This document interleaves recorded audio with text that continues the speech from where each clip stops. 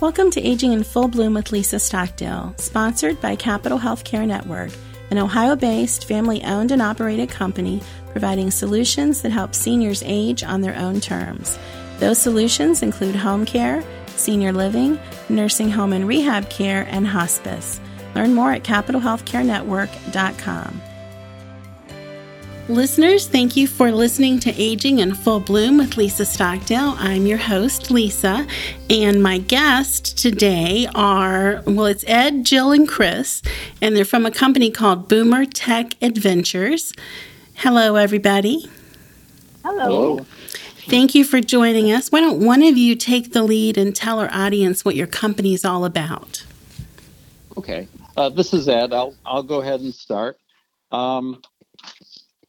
Boomer Tech Adventures is all about serving boomers and seniors who want to feel competent and confident in their online skills and while using their personal technology devices. And to reach that goal, we provide personalized guidance and step-by-step instruction. And we've been around and working together since 2014 on Boomer Tech Adventures. Prior to that, we are all educators at different levels and different kinds of jobs, and we were colleagues and friends then. And we worked very closely with Maine schools, and actually Chris and Jill were international consultants. And we thought, with all the baby boomers around who need some tech help, that sounded like something that we'd like to do. So I have to ask, and it's not a bad thing, but are the three of you boomers? Oh, yes. Oh, yes. Okay. I got a resounding amen on that. Yeah. Okay. Absolutely. And our topic today, I'm actually going to have you back on in the future to talk about a couple other things, but today we're going to talk about 5 tech issues that drive boomers crazy. You've narrowed it down to just 5. I would think there's a bunch more, but I'm going to defer to your expertise and let you tell our audience what the top 5 are and what can be done about it. We will do that. I won't mention all of them right at the beginning, but you'll hear them as we go through. And Jill's going to start by talking about a very vexing issue for a lot of boomers and seniors, keeping passwords straight and the importance of knowing how to organize passwords. So Jill, go ahead with that if you would. Sure. First, I want to say people need to remember that there's a difference between passwords and passcodes. Passcodes are usually just numbers, and that's what gets you into your mobile device. You also have a password that can get you into your computer. And then the password are for the different websites you go to, your different apps. And as my sister said the other day when I was talking with her, she said, all 300 passwords. A bit of an exaggeration, but sometimes it feels like that. Yeah. The first thing I want to say about passcodes, people wonder whether or not they should keep their phone or their tablet locked. And my answer is, if it's leaving the house, yeah, you better, because if you leave that phone or tablet and somebody picks it up and it's not locked, then that's a gateway to your personal information. Yeah. Everything, your email, your social media, any files you might have, which might be confidential. And of course, it's also, if somebody gets into your email and social media, it's a gateway to other people's information. So that's the first thing. But the passwords, what I find is often there is confusion. People will say, well, now my email password, is that the same one I use on my computer? And I say, I hope not. That we really shouldn't duplicate passwords just in case we get hacked. And anybody that reads the news knows that big companies get hacked all the time. Yeah. So that's important. And the other thing that what I read, I've never met anybody that's done this, but I read it constantly that people still use 1, 2, 3, 4, 5, 6, A, B, C, D, E, F because they can remember it. Uh-huh. But if somebody is going after personal information, then that's just too easy. You're helping them out. Yeah. Yeah. And so the idea of not repeating a password is really important, especially any accounts that have to do with money, your banking, your investment. Those really should all be separate passwords. Even for let me ask the question, Jill. What about, because I do a lot of shopping online, so even there, like, you should use different passwords. Like my Macy's should be different than Amazon and so forth and so on. I would, anything where money is involved or a credit card number. Right. It's just too easy. And I have had friends, that have had identity theft, and that takes forever to get straightened out. And it's why we should be checking our credit card statements and banking statements regularly, because if something's amiss, then if you jump on it within a certain amount of time, I think it's within a month, you won't be responsible. But if it goes on for 6 months, you might be. So that's important. The other thing that comes up is a system for retrieving your passwords, because anybody that's active digitally does have multiple passwords. And how do you do it? Some people invest in the apps that are, from what I read, pretty secure, like 1Password, and it's stored there. Mm-hmm. Personally, what I do is I have the Notes app on my computer. Well, it's on all my devices, and I lock the note. Other people keep the passwords in their contacts where they're not likely to be found. Now, Chris read somewhere that you can jump in, Chris, that you can, the best idea is, when a password comes up and you can't remember it, and it's always in tiny blue print, forgot your password. Some people are suggesting that you do that every time, that you click on that and you get a new password. Now, that takes several steps, so you have to decide whether you want to go through that. And a newer item that keeps coming up is that browsers now, like Google Chrome, Firefox, they will offer to save your password, and they say it's safe. And I just read an article, pretty recent article, that said, maybe not. That first of all, if you leave your computer unattended and somebody gets in, it's pretty easy for them to find those passwords. Mm-hmm. And there's still no guarantee that any of these big companies won't be hacked, or somebody won't get into one of your apps and see it and then be able to get into other accounts you have. And we need to be vigilant. Just one last thing. Those people who have Apple devices, if you go into settings and go to passwords, there is a section there that will give you an alert if there's a problem. It will tell you if there's been a data breach or whether you have multiple uses of 1Password. And Android also has it, that you get an alert from Google Chrome that there's a problem. So if you get any of those alerts, pay attention. All right, that was a lot of great information. If you take your device out of your home, you probably want to have it password locked, right? Yeah. That was the first thing. Don't use the same password over and over again. Don't use 1, 2, 3 ABC. What about birth dates? I've heard people warn against using birth dates. Yeah, don't do that. Mm-hmm. That's kind of a natural segue into what I would be talking about, Okay. and that is staying staying safe and secure online. Yeah, well, we'll talk about this is Chris. Well, okay, Chris. So we'll talk about that next, and then what else did you tell us? You have to secure your passwords in some way so you can remember them.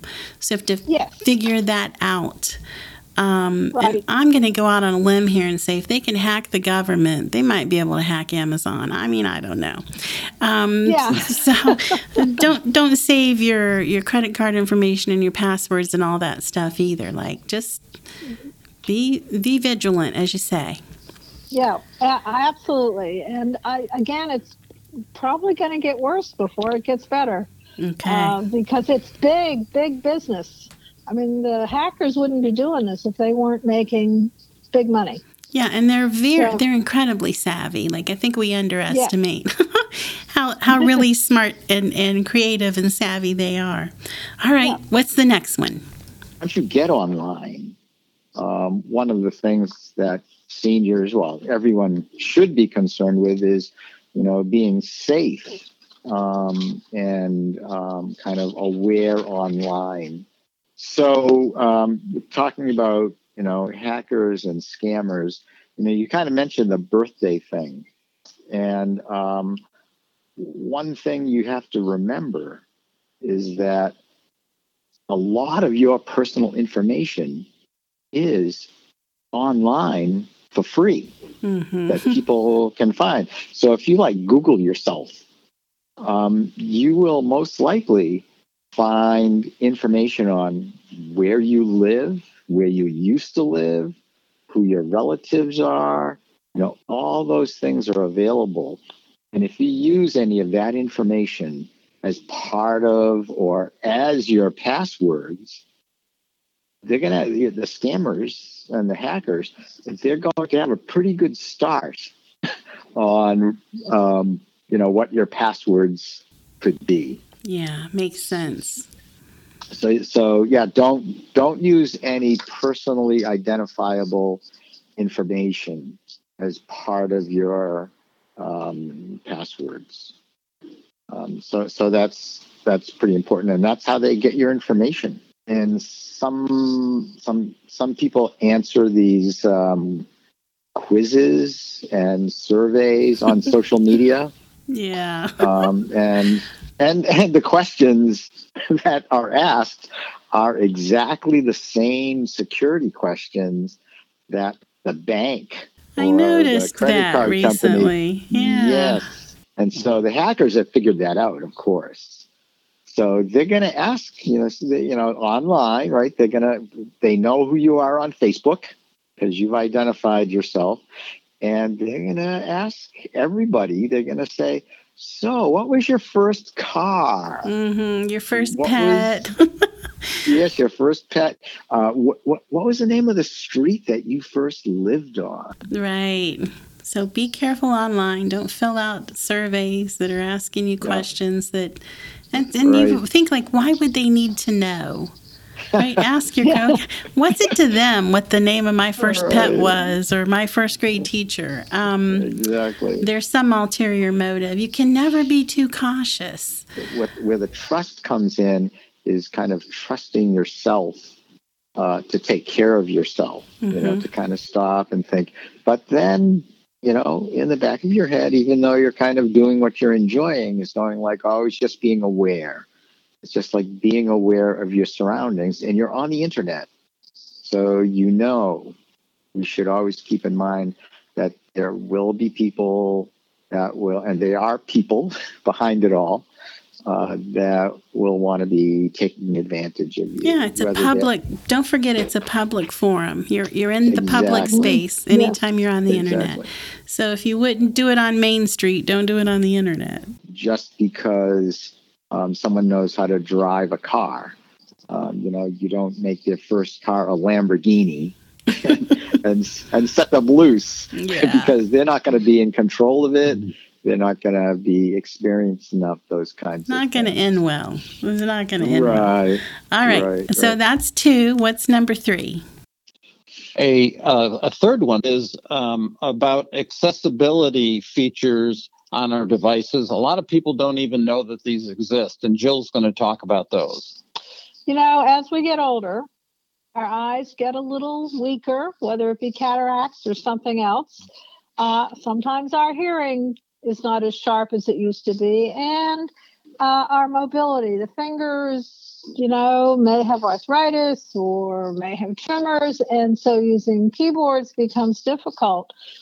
And recently, all the big tech companies, whatever device they make, have started to add accessibility features. Just a little side note, this actually, I think, was driven by computers and tablets going into schools, because before any company would get a contract, they had to assure the district that every child, special ed, regular ed, could use the device. And of course, in schools, there are all sorts of children that have multiple disabilities. Mm-hmm. So there are features on all devices that make it easier for a person to continue to use or get the ultimate use out of their device. Again, whether it be a phone, a tablet, or a computer. And usually it's divided into 3 categories: vision, hearing, and mobility. If you are an Apple user and you're a iPhone or iPad, you're going to go to settings, and then you'll see accessibility. If you are an Android, you are going to also go into your settings and look for accessibility. If you're using an Apple computer, you go to System Preferences, where you will find accessibility. And if you're a Windows person, you either go to the control panel or the settings icon, that little thing that looks like a gear, and you look for ease of access center. So there, on all the newer devices, you can find different features. So let me give you just a couple examples. So if vision is becoming a problem, there's usually the ability to zoom in. Mm-hmm. There's the ability to change the size of the text, and you can make it quite big. Somebody with macular degeneration, their sight gets smaller and smaller. You can make the text quite big. You can change the contrast. Some people find it easier to read black text on a white background, but others find that a white text on a black background is easier to read. Mm-hmm. And you can control the contrast. And then the biggie, of course, is you can find settings where you can have the text read to you. With hearing, most of the new mobile devices will connect to hearing aids. There's also the option for captions. And mobility, the voice control is really helpful. I mean, on an Apple, it's Siri. If I say, "Hey Siri," she's going to answer. You'll hear it. So if I say, "Hey Siri," put something, and I can put a date in my calendar, or I can have Siri call somebody. So I don't have to use my fingers and try to work that slippery keyboard on a phone or on a tablet. Yeah, that is great. Brent, did you know this? Did you know this accessibility? No, we're both sitting here taking notes. We didn't know this. I knew about you can enlarge the text, because sometimes, Brett and I are both, we're going to just call you 56, Brett. He isn't quite there yet. but we're within a few months of each other. And so, yeah, the vision part, but all this other stuff, I did not know. This is great information. Yeah. Well, and like I was just talking about Siri on Apple, Android, it's the Google Assistant. And, of course, Amazon has Alexa. And these will do more, like Alexa will do more than just play songs for you. So learning how to use those virtual assistants, again, with somebody that's starting to have mobility problems, they can do an awful lot with just voice control. Hugely helpful, yeah. It is, because it's just so, to me, and I think to the three of us, it's just so important as we get older they help people stay connected to family and friends and to be able to get out in the world. I mean, there's so much out there, intellectually stimulating, craft-wise. I mean, there's just so much that you can access. So even on a stormy day, when you can't get out, nobody can get in to see you, you can still entertain yourself and stay intellectually sharp. Sounds great. Number 4. Number 4, that's me. This is Ed. One of the things, Lisa, we try to do with all of our Boomer Tech Adventures clients is to help them become more self-reliant in terms of knowing how to ask the right questions about their devices or their technology. And we like to use the word working across generations because we think there are lots of possibilities out there for a baby boomer or a senior who has tech-savvy younger folks in his or her family. And so we think that's really important. But they have to be talking the same language. Younger people than us do not email anymore, and they generally don't call either. When I want to call one of my 40-something kids, I usually text them first and say, "Are you around? Is it okay if we have a phone conversation?" So it's that's a little bit different. It's the truth, though. It is. Yeah. Yes. Yeah. And so boomers and seniors need to know some of these things about how younger people, whether they're kids or grandkids, work. Typically, other people in the family are willing to help them out with their technology, but we need to be aware of how they work and perhaps tell them, "Whoa, you're making a lot of assumptions here on what I know or don't know already. And please, we love you, but please slow down a little bit." So that's in a nutshell. That's issue number 4. Yeah, and that's a great one because even today, I called, I'll say a colleague. I wanted an immediate response. Of course, he didn't answer. Of course, he's 35. And so I hung up the phone and texted him, and of course, I got an immediate response.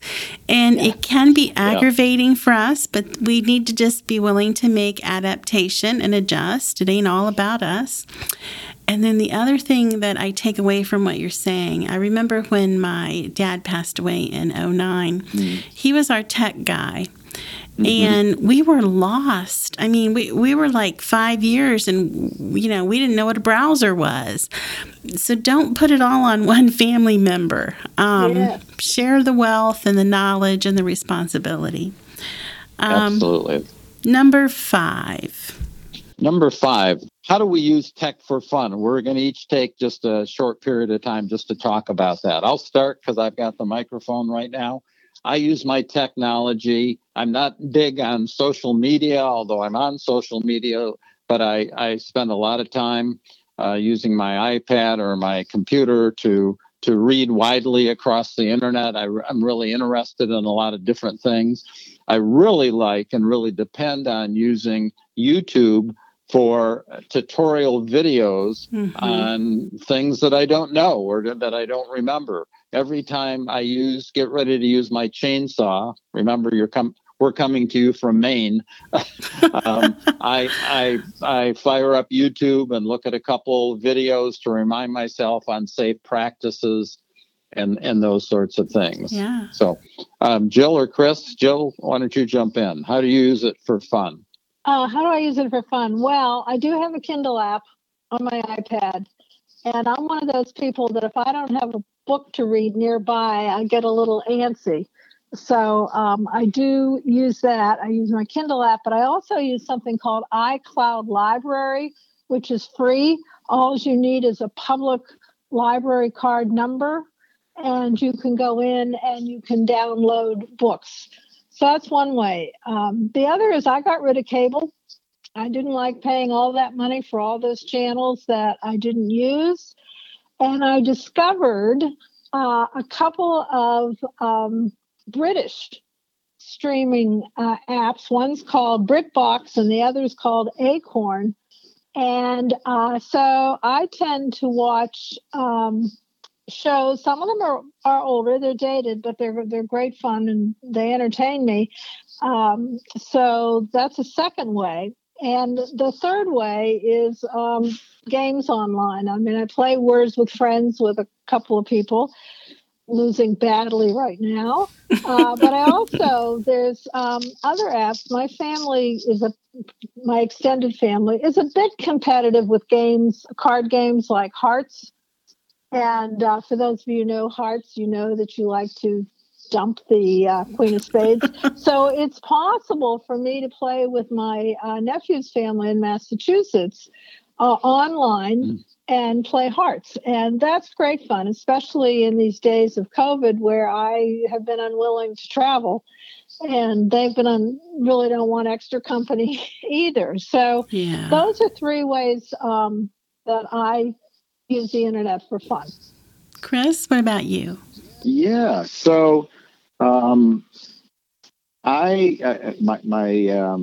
I try to say I'm retired, my wife laughs at me because it's funny. I'm ADHD in my retirement, right? It's like, no, you're not. You're doing stuff. And so I do a mixture of fun and work with the internet as well. I am about to publish my 6th cookbook, and all of it has been done online. I haven't met anyone in person in writing these 6 cookbooks. And so I've worked with dozens of editors. I've worked with artists. I've worked with the publisher. And it's all been done virtually. So it's pretty amazing. It is. That. And I'm able to do the research online as well. And of course, I kind of share my recipes. I teach cooking online as well. And so, the Zoom has kind of made that pretty transparent. It wasn't quite as straightforward before Zoom. There were, some other platforms. But that has really made a difference. Like Jill, I like to play games. So I play chess with, people I've never met who, kill me all the time. But since I don't know them, I don't have to be embarrassed about it. I love books and stories and things like that. But I'm too kind of I can't sit still that long. So I have subscribed to audiobooks. And so I'm reading 3 or 4 different books. And I've joined 3 book groups online. So I'm able to read the books because of technology, but I'm also able to meet with, quote unquote, meet with people and have these conversations about the books that we're reading. So it's really quite enriching.